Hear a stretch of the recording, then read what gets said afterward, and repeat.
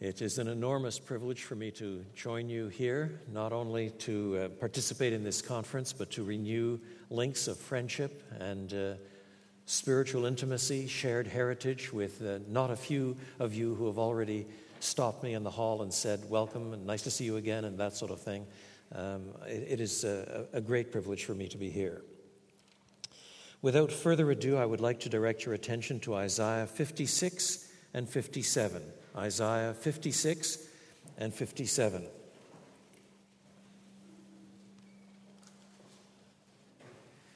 And I shall begin by reading those two chapters.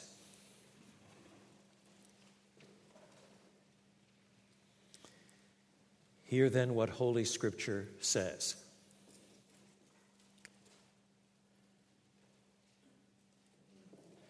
This is what the Lord says. Maintain justice and do what is right. For my salvation is close at hand, and my righteousness will soon be revealed. Blessed is the one who does this, the person who holds it fast, who keeps the Sabbath without desecrating it, and keeps their hands from doing any evil. Let no foreigner who is bound to the Lord say, the Lord will surely exclude me from his people. And let no eunuch complain, I am only a dry tree. For this is what the Lord says, to the eunuchs who keep my Sabbaths, who choose what pleases me, and hold fast to my covenant, to them I will give within my temple and its walls a memorial and a name better than sons and daughters. I will give them an everlasting name that will endure forever. And foreigners who bind themselves to the Lord to minister to him, to love the name of the Lord and to be his servants, all who keep the Sabbath without desecrating it and who hold fast to my covenant, these I will bring to my holy mountain and give them joy in my house of prayer. Their burnt offerings and sacrifices will be accepted on my altar, for my house will be called a house of prayer for all nations. The sovereign Lord declares, he who gathers the exiles of Israel, I will gather still others to them besides those already gathered. Come, all you beasts of the field, come and devour all you beasts of the forest. Israel's watchmen are blind. They all lack knowledge. They are all mute dogs. They cannot bark. They lie around and dream. They love to sleep. They are dogs with mighty appetites. They never have enough. They are shepherds who lack understanding. They all turn to their own way. They seek their own gain. Come, each one cries, let me get wine. Let us drink our fill of beer, and tomorrow will be like today, or even far better. The righteous perish, and no one takes it to heart. The devout are taken away, and no one understands. No one understands that the righteous are taken away to be spared from evil. Those who walk uprightly enter into peace. They find rest as they lie in death. But you, come here, you children of a sorceress, you offspring of adulterers and prostitutes. Who are you mocking? At whom do you sneer and stick out your tongue? Are you not a brood of rebels, the offspring of liars? You burn with lust among the oaks and under every spreading tree. You sacrifice your children in the ravines and under the overhanging crags. The idols among you, the smooth stones of the ravines, are your portion. Indeed, they are your lot. Yes, to them you have poured out drink offerings and offered grain offerings. In view of all this, should I relent? You have made your bed on a high and lofty hill. There you went up to offer your sacrifices. Behind your doors and your doorposts you have put your pagan symbols. Forsaking me, you uncovered your bed. You climbed into it and opened it wide. You made a pact with those whose beds you love, and you looked with lust on their naked bodies. You went to Moloch with olive oil and increased your perfumes. You sent your ambassadors far away. You descended to the very realm of the dead. You wearied yourself by such going about, but you would not say, it is hopeless. You found renewal of your strength, and so you did not faint. Whom have you so dreaded and feared that you have not been true to me, and have neither remembered me nor taken this to heart? Is it not because I have long been silent that you do not fear me? I will expose your righteousness and your works, and they will not benefit you. When you cry out for help, let your collection of idols save you. The wind will carry all of them off. A mere breath will blow them away. But whoever takes refuge in me will inherit the land and possess my holy mountain. And it will be said, build up, prepare the road, remove the obstacles out of the way of my people. For this is what the high and exalted one says, he who lives forever, whose name is holy. I live in a high and holy place, but also with the one who is contrite and lowly in spirit, to revive the spirit of the lowly and to revive the heart of the contrite. I will not accuse them forever, nor will I always be angry, for then they would faint away because of me, the very people I have created. I was enraged by their sinful greed. I punished them and hid my face in anger, yet they kept on in their willful ways. I have seen their ways, but I will heal them. I will guide them and restore comfort to Israel's mourners, creating praise on their lips. Peace, peace to those far and near, says the Lord, and I will heal them. But the wicked are like the tossing sea which cannot rest, whose waves cast up mire and mud. There is no peace, says my God, for the wicked. This is the word of the Lord.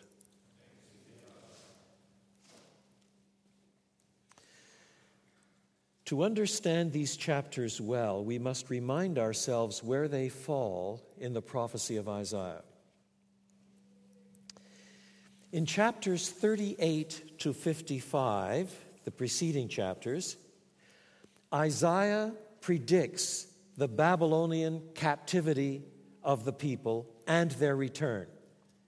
So Isaiah, living at the end of the 8th century, sees the destruction of the northern tribes as they're taken off by the Assyrians.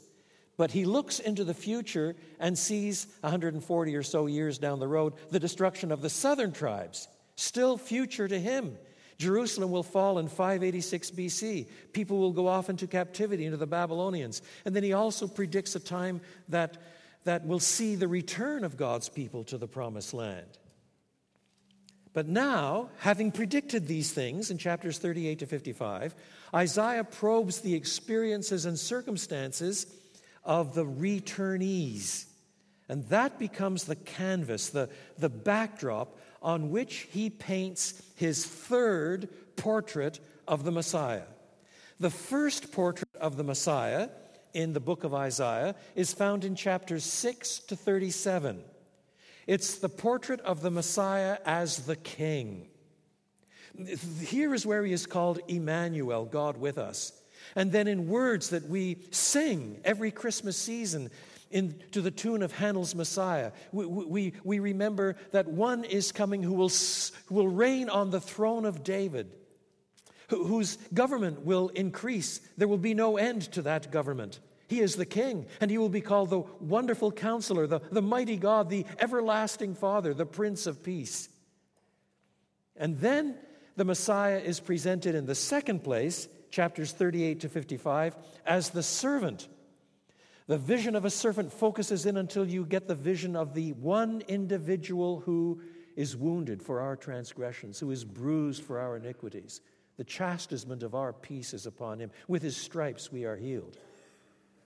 And now in our chapters, the Messiah is going to be presented as the conqueror, the one who conquers not only the hearts of his own people, the covenant people of God, but brings in men and women from all over the world, from every tongue and tribe and people and nation, this conquering monarch. The conqueror is especially portrayed in 59:14 to 63:6, chapters that will be covered later in this series. So, although the book has already portrayed a completed salvation, not least in Isaiah 53, that great suffering servant song, he will see the travail of his soul and be satisfied. Yet the people are still waiting for salvation. We read, this is what the Lord says, maintain justice and do what is right, for my salvation is close at hand. In one sense, the suffering servant is pictured as already having done the work, and yet the people are still waiting for the salvation to come. Now, that is really akin to our situation. We possess salvation. Christ cried, "It is finished." Sin has been expiated. The just wrath of God has been turned aside. We have been restored to fellowship with the living God. He was wounded for our transgressions. The price is paid. And yet, we die. We still wallow in sin. The church suffers and languishes. And we join with Christians in every age and cry, "Yes, even so, come, Lord Jesus." So we are called to obedient faith, 56:1. In the first place, while we wait for the conqueror to triumph in the final showdown with all the hostile powers, in 63:1 and following. There the language is really stark.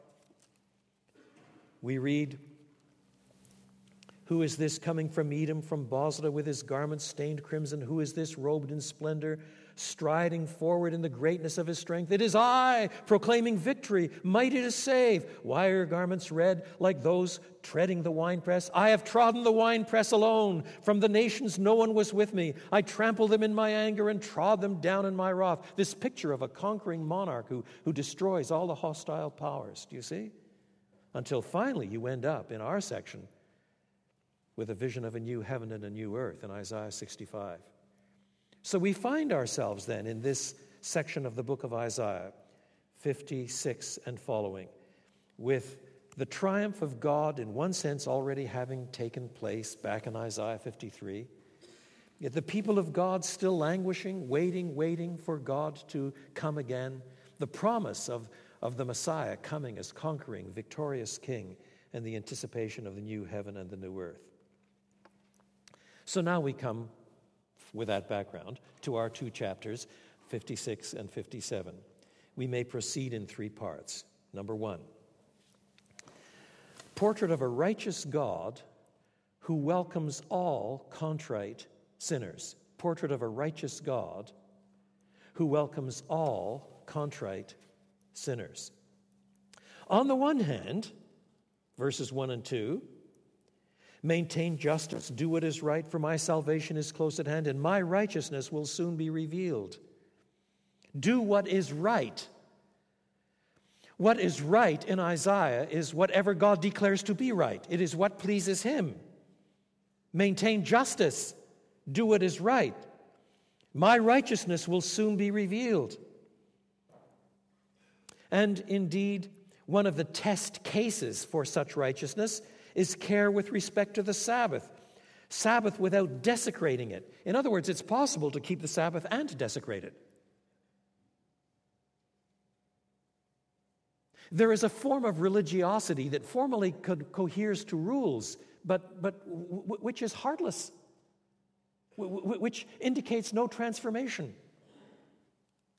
Dean Swift, who wrote Gulliver's Travels, writing in the 18th century, says of certain fashionable ladies of his day, they were so busy being religious that they had no time to say their prayers. So it's possible, in a sense, to observe the Sabbath and desecrate it.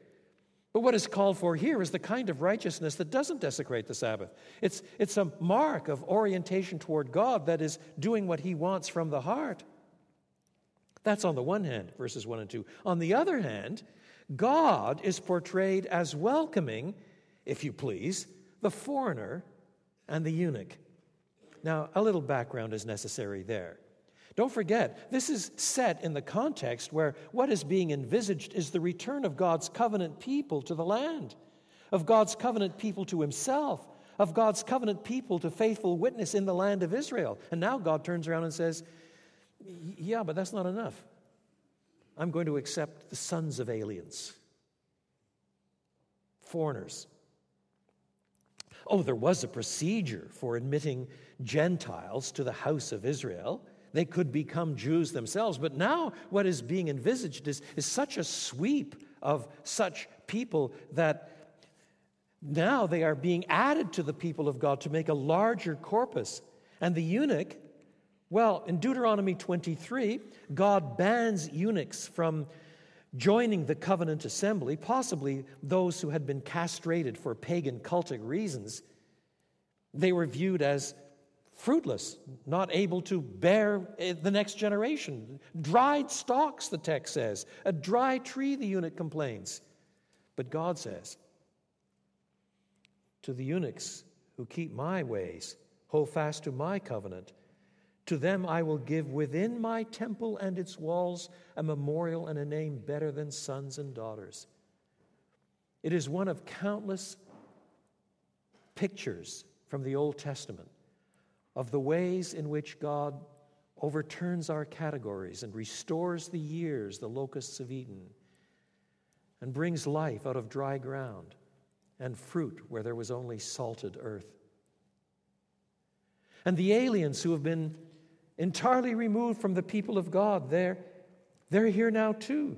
I will give them an everlasting name. They will endure forever. Foreigners who bind themselves to the Lord, to love the name of the Lord, to be his servants, who hold fast to my covenant, these I will bring to my holy mountain. Until you get the glorious picture in verse 8. The sovereign Lord declares, he who gathers the exiles of Israel. That's the overarching theme of the surrounding chapters. He gathers the exiles of Israel. I will gather still others. I will gather still others to them, besides those already gathered. One inclusive people. Christians who know their Bibles can't help but think of John 10, where Jesus prays not only for the sheep of this flock, but he will bring in other sheep as well. Christians who know their Bibles cannot help but think of Revelation 5 and Revelation 7, with men and women drawn from every tongue and tribe and people and nation, all predicted by Isaiah 700 years and more before the coming of Christ. Harking back to the promise to Abraham 2,000 years before the coming of Christ. Through the seed of Abraham will come blessing for the nations. Look around this room. Go ahead, look around. Look at the faces. They're not all white.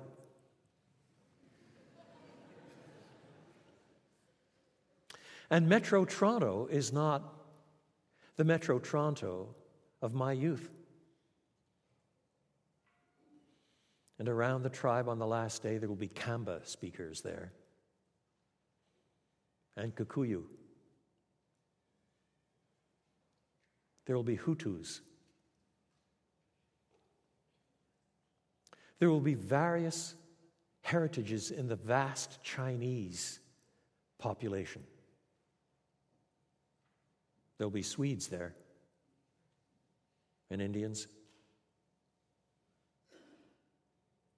There'll be Latin Americans there.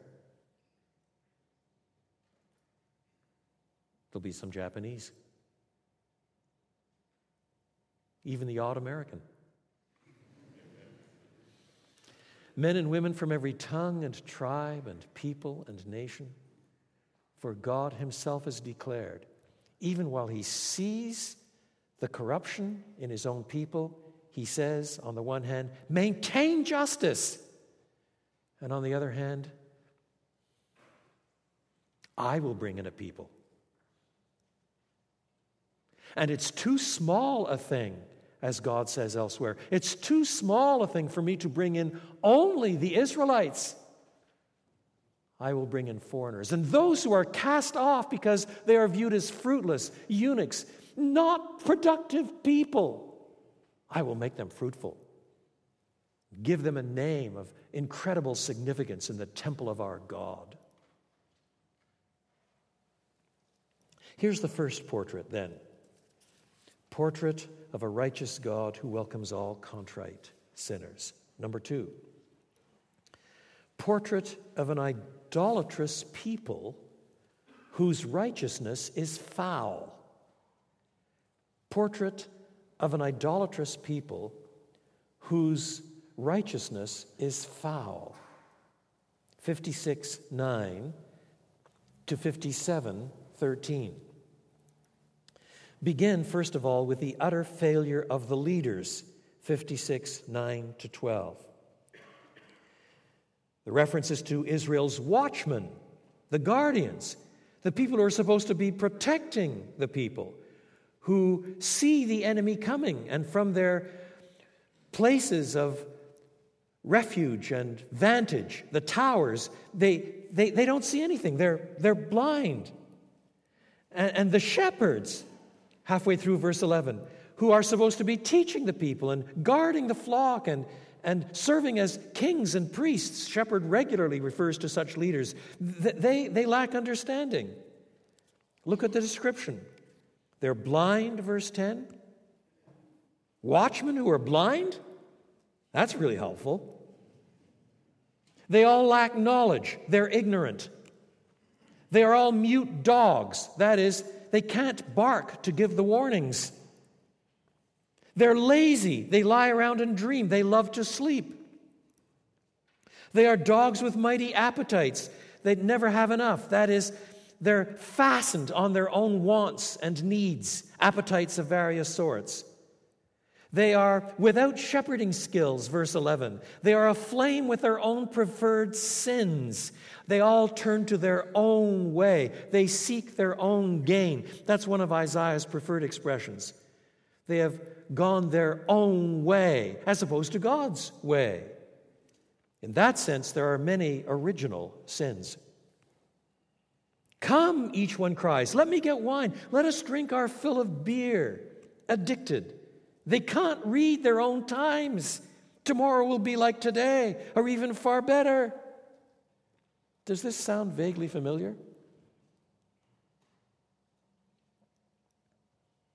When leaders in political realms and business realms and ecclesiastical realms cannot any longer effectively warn the people against the judgment to come. They've got no bark left. They don't even see the problem. They're more interested in their own pleasures than in shepherding the people under their charge.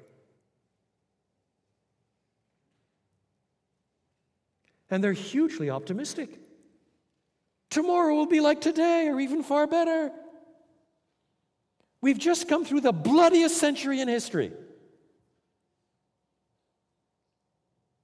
Quite apart from war, millions and millions and millions of people slaughtered. Perhaps 20 million Ukrainians. It's estimated up to 50 million Chinese. How many millions in tribal conflicts? Then all the regional skirmishes, and that's apart from 2 world wars.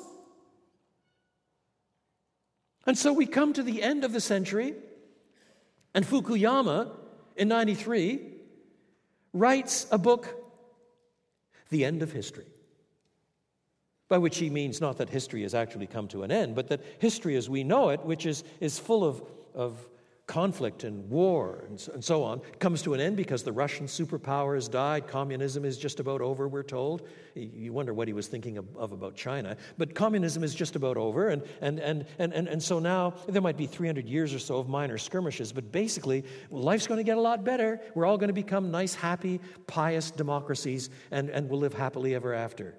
What? I read that book and I thought to myself, either Fukuyama's right or Jesus is right, but they can't both be right. Jesus speaks of wars and rumors of wars. Be not dismayed, the end is not yet. I cannot think of a single reason, biblical, theological, historic, economic, or political, why the 21st century should not be more bloody than the 20th. Can you?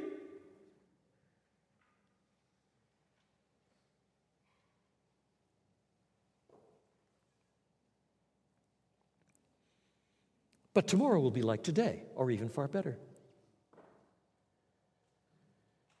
And we do not see in the decaying of discipline, in the loss of love for truth, in the endless appeal to victimization, in the endless brokenness of culture and manners and courtesy and dignity, let alone revelation and gospel truth.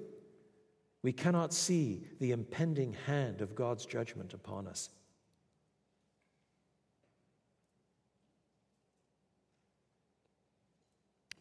These warnings are set in the context of verse 9. Did you notice that? God himself saying, "Come, all you beasts of the field, come and devour all you beasts of the forest." Another metaphor with God calling the beast to destroy the land because of the sins of the leaders. And then after talking about the leaders, we find a further depiction of a strangely divided society, 57, 1-13. On the one hand, the righteous, verses 1 and 2, and on the other hand, the perverse, verses 3-13. But what is said about the righteous is a shocker. The righteous perish. Literally, they're gathered away from this planet, gathered away from this life, gathered away from this culture, gathered away in death. The devout are taken away. And no one understands that the righteous are taken away to be spared from evil. Those who walk uprightly enter into peace. That is, they enter into peace bound up with their death.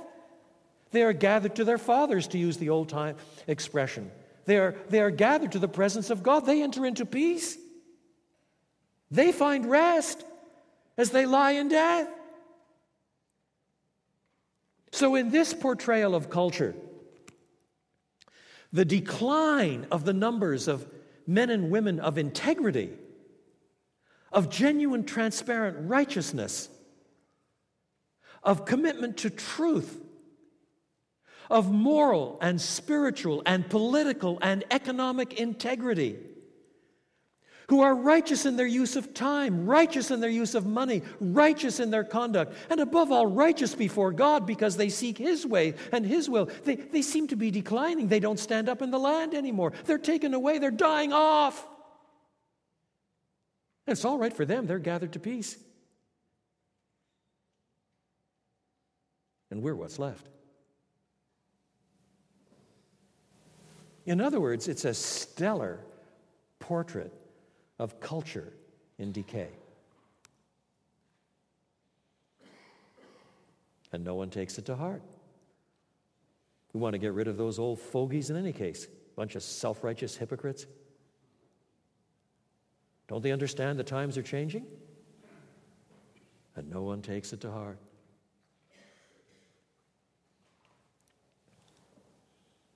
And on the other hand, but you come here, you children of a sorceress, you offspring of adulterers and prostitutes. Or as one translation puts it, sons of a witch, seed of an adulterer and a working prostitute. Now don't misunderstand the language. This is not saying that if you were born of a prostitute, therefore you are necessarily bad. It's got nothing to do with that. Rather, the seed of something, the son of something, portrays what you are. So, for example, some people in the Old Testament are called sons of Belial. Belial means worthlessness. If someone calls you a son of Belial, it's not because your father's worthless. It's because you are so worthless yourself that you belong to the worthless family. Likewise, blessed are the peacemakers, for they shall be called the sons of God. In other words, God is the supreme peacemaker, and so if you're busy making peace, you're acting like God. You're Godish along that axis. Do you see? It identifies you. It shows who you are. So then what Isaiah is doing is appealing to a metaphor that runs right through the Old Testament, by which apostasy is likened to adultery. In adultery, one spouse betrays another spouse. In apostasy, the people betray their God. That is such a powerful theme as it drives from Deuteronomy right through the Old Testament that in one Old Testament prophecy, the prophecy of Hosea, God Almighty presents himself as the almighty cuckold, the almighty betrayed husband. Do you ever think of God as the cuckolded husband? That's the way God dares to present himself. It's a picture of hurt, of shame, loss of dignity, disrupted relationship, broken vows, deceit, which is exactly what takes place in adultery.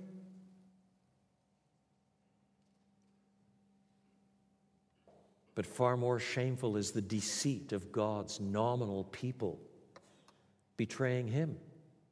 On the one hand is a marriage covenant. On the other hand is the covenant that God made with his people at Sinai. And both lie broken. So many of the pagan religions of the day had their idols, their sacrificial points, and so on hilltops. That accounts for some of the language. You burn with lust among the oaks and under every spreading tree. You sacrifice your children in the ravines and under the overhanging crags. One of the gods, the god Moloch, did encourage its worshippers to sacrifice their own children.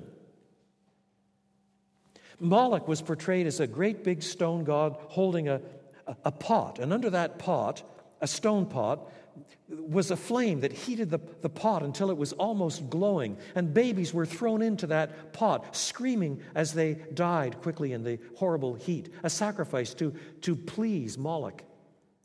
And now some of the Israelites are going that far in their paganism? Moloch is mentioned specifically in verse 9. You went to Moloch with olive oil and increased your perfumes. You sent your ambassadors far away. You descended to the very realm of the dead. You went to hell with your sacrifices.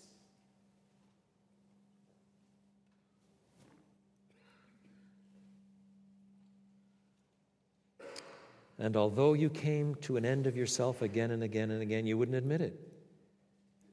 You couldn't even look at yourself in the mirror and say, oh, this stuff is hopeless, verse 10. No. You found renewal of your strength, and so you did not faint.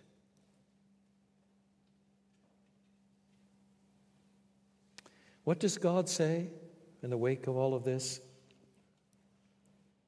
I will expose your righteousness and your works, and they will not benefit you. Isn't that stunning? I will expose not your sins. They're bad enough. He's just spent the last 10 verses exposing them. I will expose your righteousness. That's a theme that keeps recurring in the prophecy of Isaiah. For example, in Isaiah 64, verse 6, we read, all of us have become like one who is unclean, and all our righteous acts are like filthy rags. We all shrivel up like a leaf. Like the wind, our sins sweep us away.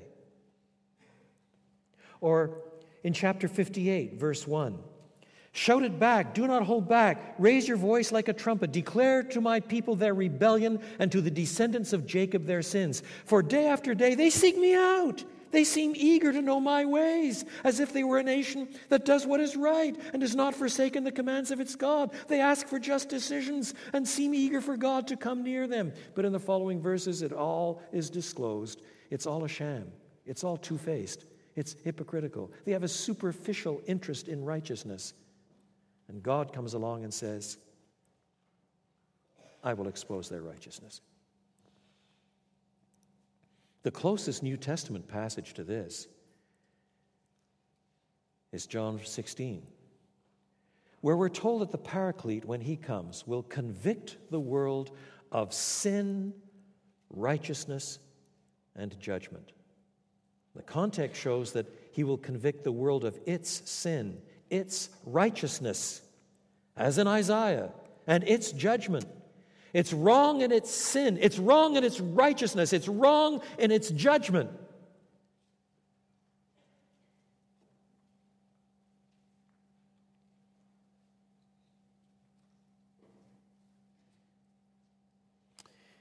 Here's a strangely divided society and the larger portrait of an idolatrous people whose righteousness is foul. And finally, portrait of a persevering God who is the only hope for the God-damned. Portrait of a persevering God who is the only hope for the God-damned. Verses 14 to 21. The most important thing to observe in these verses is that the people whom God saves are those who are sinners. Start in verse 16. I will not accuse them forever, nor will I always be angry. That is, he could accuse them, but he won't do so forever. If I were always angry, they would fade away because of me. They would melt. They would be destroyed. The very people I've created. I was enraged by their sinful greed. I punished them and hid my face in anger, yet they kept on in their willful ways. I have seen their ways, their sinful ways, but I will heal them. In other words, here is a portrait of a persevering God who is the only hope for the God-damned. But somehow in this portrait is a picture of their contrition. Verses 14 and 15. And it will be said, build up, prepare the road, remove the obstacles out of the way of my people, for this is what the high and exalted one says, he who lives forever, whose name is holy. I live in a high and holy place. But also with the one who is contrite and lowly in spirit.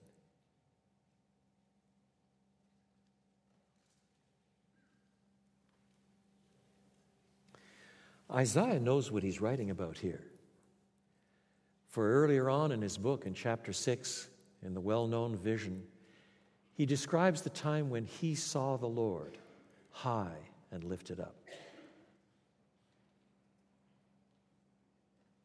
And he heard the seraphim crying, Holy, holy, holy is the Lord God Almighty. The whole earth is full of his glory.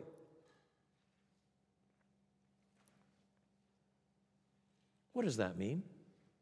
What does it mean to say that God is holy? Some people pursue the etymology of the word, the root of the word, and say what it means is that God is separate. But are the angels merely crying, separate, separate, separate is the Lord God Almighty? It sort of lacks something, doesn't it? Some say it means that he's moral. So are the angels merely saying, moral, moral, moral is the Lord God Almighty? It's more than that. Holy in the Bible works in concentric circles of meaning. And at its core, holy is almost an adjective for God himself. God is God. In that sense, God alone is holy. God is God. And then the things associated with him are holy because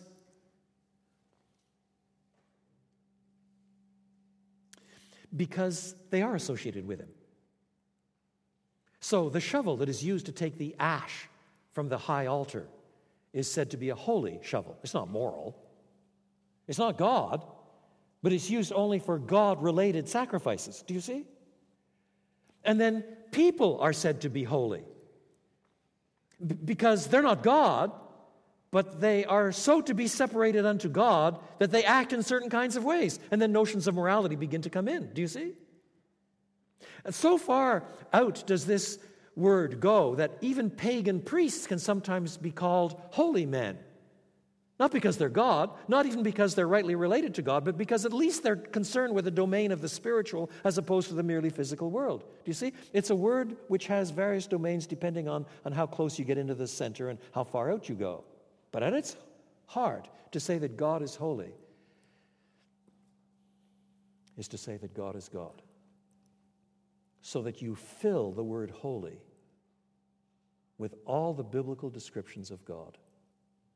Holy is the summarizing content. God is God. God is holy.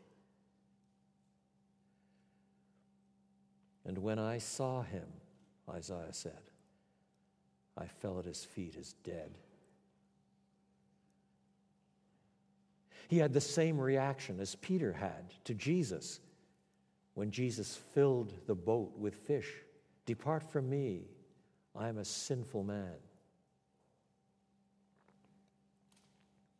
What we need in our generation is such a renewed vision of God, with all that that means.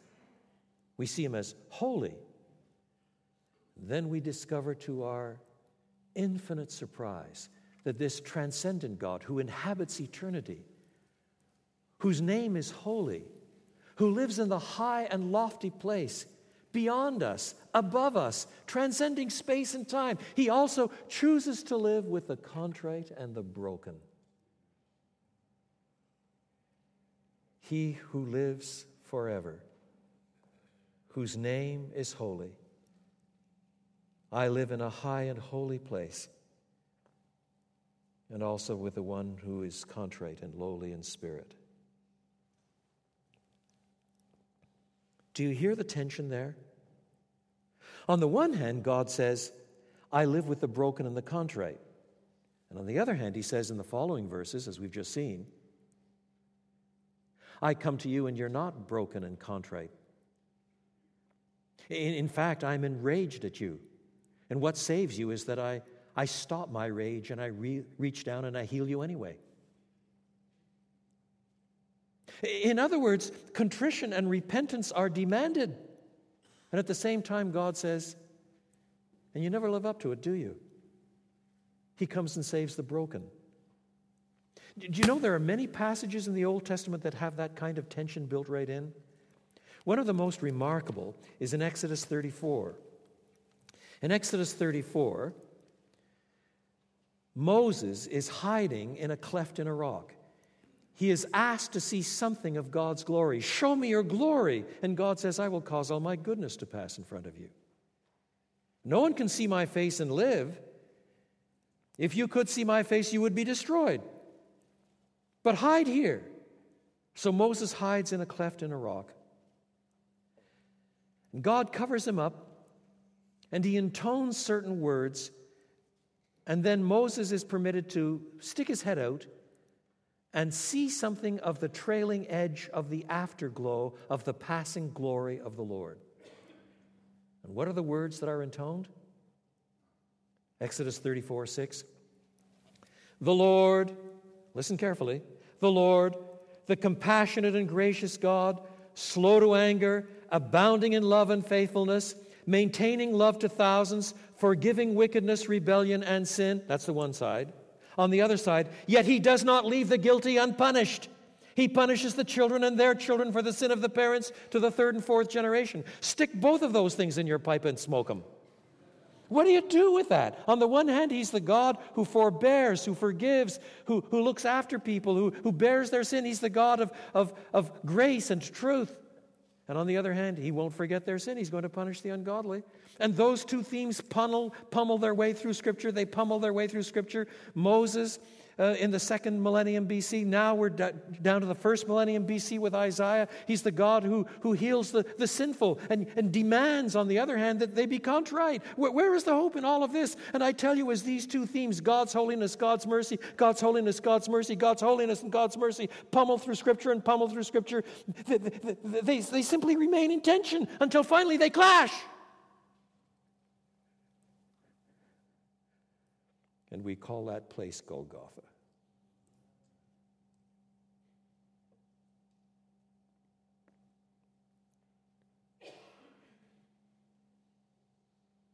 Isaiah's already given a brief glimpse of it in his second portrait of the Messiah, the suffering servant who bears our sin in his own body on the tree. And he will see the travail of his soul and be satisfied.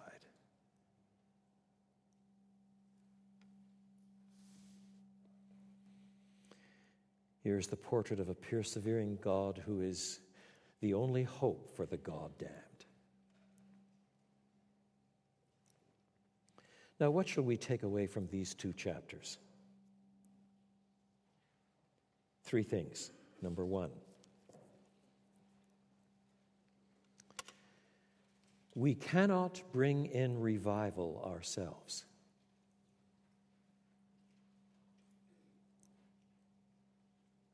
Not only because it's not in our gift, it's in God's, but also because our sins are too great. Do you see, those who act as if they can bring in revival themselves are acting the way some Jews did in conservative Palestine in the first century. Some rabbis actually argued that if only Israel would observe one Sabbath perfectly, the Messiah would come. In which case, revival comes not because of God's infinite mercy, but because we've earned it.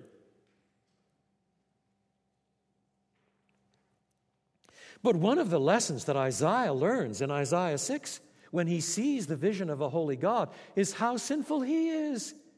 In the previous chapters, he's saying, woe to this group, and woe to that group, and woe to that group, and woe to this group. Now he sees something of the holiness of God, and he says, woe to me.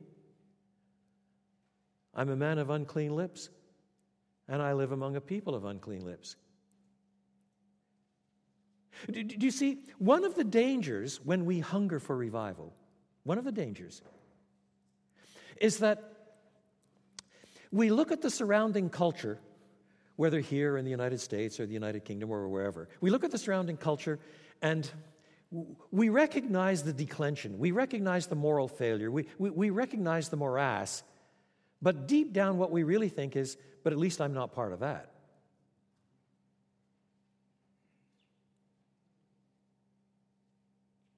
But Isaiah's reaction is just the opposite. Once he sees something of God, he says, I am part of that. I'm a man of unclean lips, and I live among a people of unclean lips. So today, for example, it's easy to be in consternation over moral decay and adultery and rampant sexuality of the age and homosexual marriage and whatever else it is that is upsetting you. But at least I'm not part of that. But you are, and so am I. We're part of this overly sexualized culture. It's part of the advertising scheme. It's in the available pornography. It's in the way we look at pleasure. Our thinking gets distorted about what marriage is. Marriage is primarily about two people pleasuring one another. That's all there is. So who's to stop people from doing that? And gradually, we become part of the problem. At one level of our brains, we can say, yeah, there's a problem here, and we distance ourselves from it. In another part of our brains, quite frankly, we've been swamped too. And we need to begin by saying we are a people of unclean lips and unclean minds and unclean actions, and we live amongst a people of unclean lips and unclean minds and unclean action. And our eyes have seen God.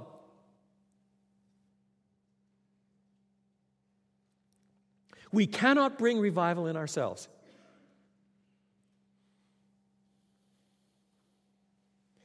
Number 2, but we can set our faces to seek the Lord.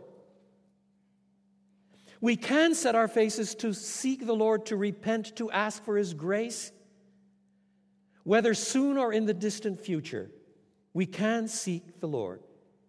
God does demand contrition and repentance. That's what He demands. So that after Isaiah's lips are touched with a live coal from the altar in the vision of Isaiah 6. And God says, who will go for us? Whom shall we send? Isaiah says, here am I, send me. Don't misunderstand that. That's not Isaiah saying, I'm your guy. Send me, I'm a tough one.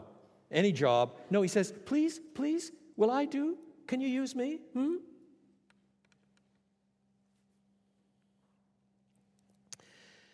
And Isaiah is then commissioned so to preach that in that culture, people will be unhearing,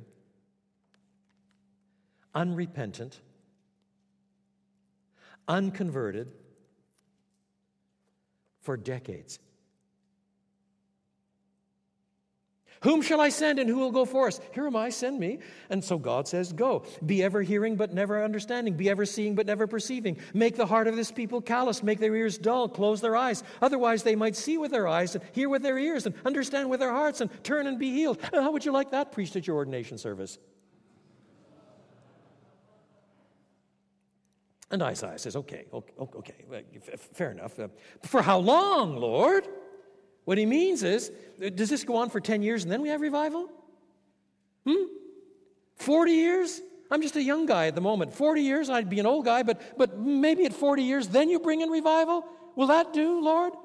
I don't mind being the messenger of judgment, but will there be revival at the end of it? How long? And God answered, until the cities lie ruined and without inhabitant, until the houses are left deserted and the fields ruined and ravaged, until the Lord has sent everyone far away and the land is utterly forsaken. That's how long. Because there are times when God has so declared judgment to come that you can pray for revival till the cows come home and you will not get it.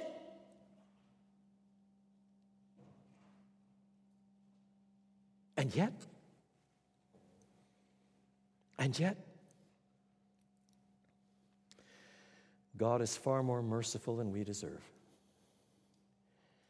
And he's still the God who, while inhabiting eternity, the high and lofty place,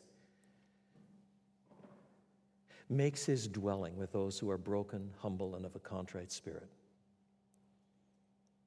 And sometimes God sends great, great revival. We are not to despise the day of small things. We are not so to hold out for revival that we cannot be faithful in days that are difficult. But we may still remember that God is far, far, far more merciful than our sins deserve. And although Isaiah, by external account, dies a martyr's death under the next wicked king, Manasseh, pursued by soldiers into the wood when he is an old man, hides in a tree, a rope is tied around the tree, and the tree is cut down. That, according to very good tradition, is how Isaiah dies, not as a hero of the Reformation. Yet,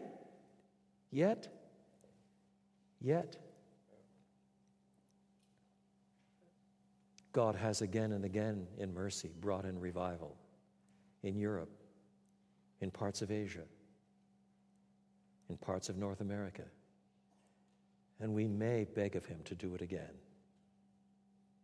For in the third and final place, as God is our judge, so also is he our only hope.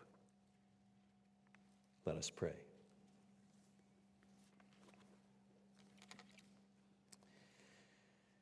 We thank you, Heavenly Father, that you are righteous and holy and true. And we thank you that by the mercies of Christ you nevertheless have come to us and saved us from our sins, thoroughly as undeserved as that is. We thank you that despite our sins, you have come to the church again and again in reformation and revival. And although we cannot claim to deserve it, we beg of you to have mercy yet again. Not because we win it or earn it, but rather despite our sins, because of our need, because of our helplessness, we beg of you to lay bare your arm and do it again. And if you will not hearken to us, Lord God, then we beg for grace to persevere and be faithful in small corners as well as in great, to love holiness and integrity, to be conscious and aware of our own sin, our participation in a damned culture. Have mercy upon us, Lord God, in such a way that Christ Jesus is greatly exalted again in our time. We ask for his glory and his people's good. Amen.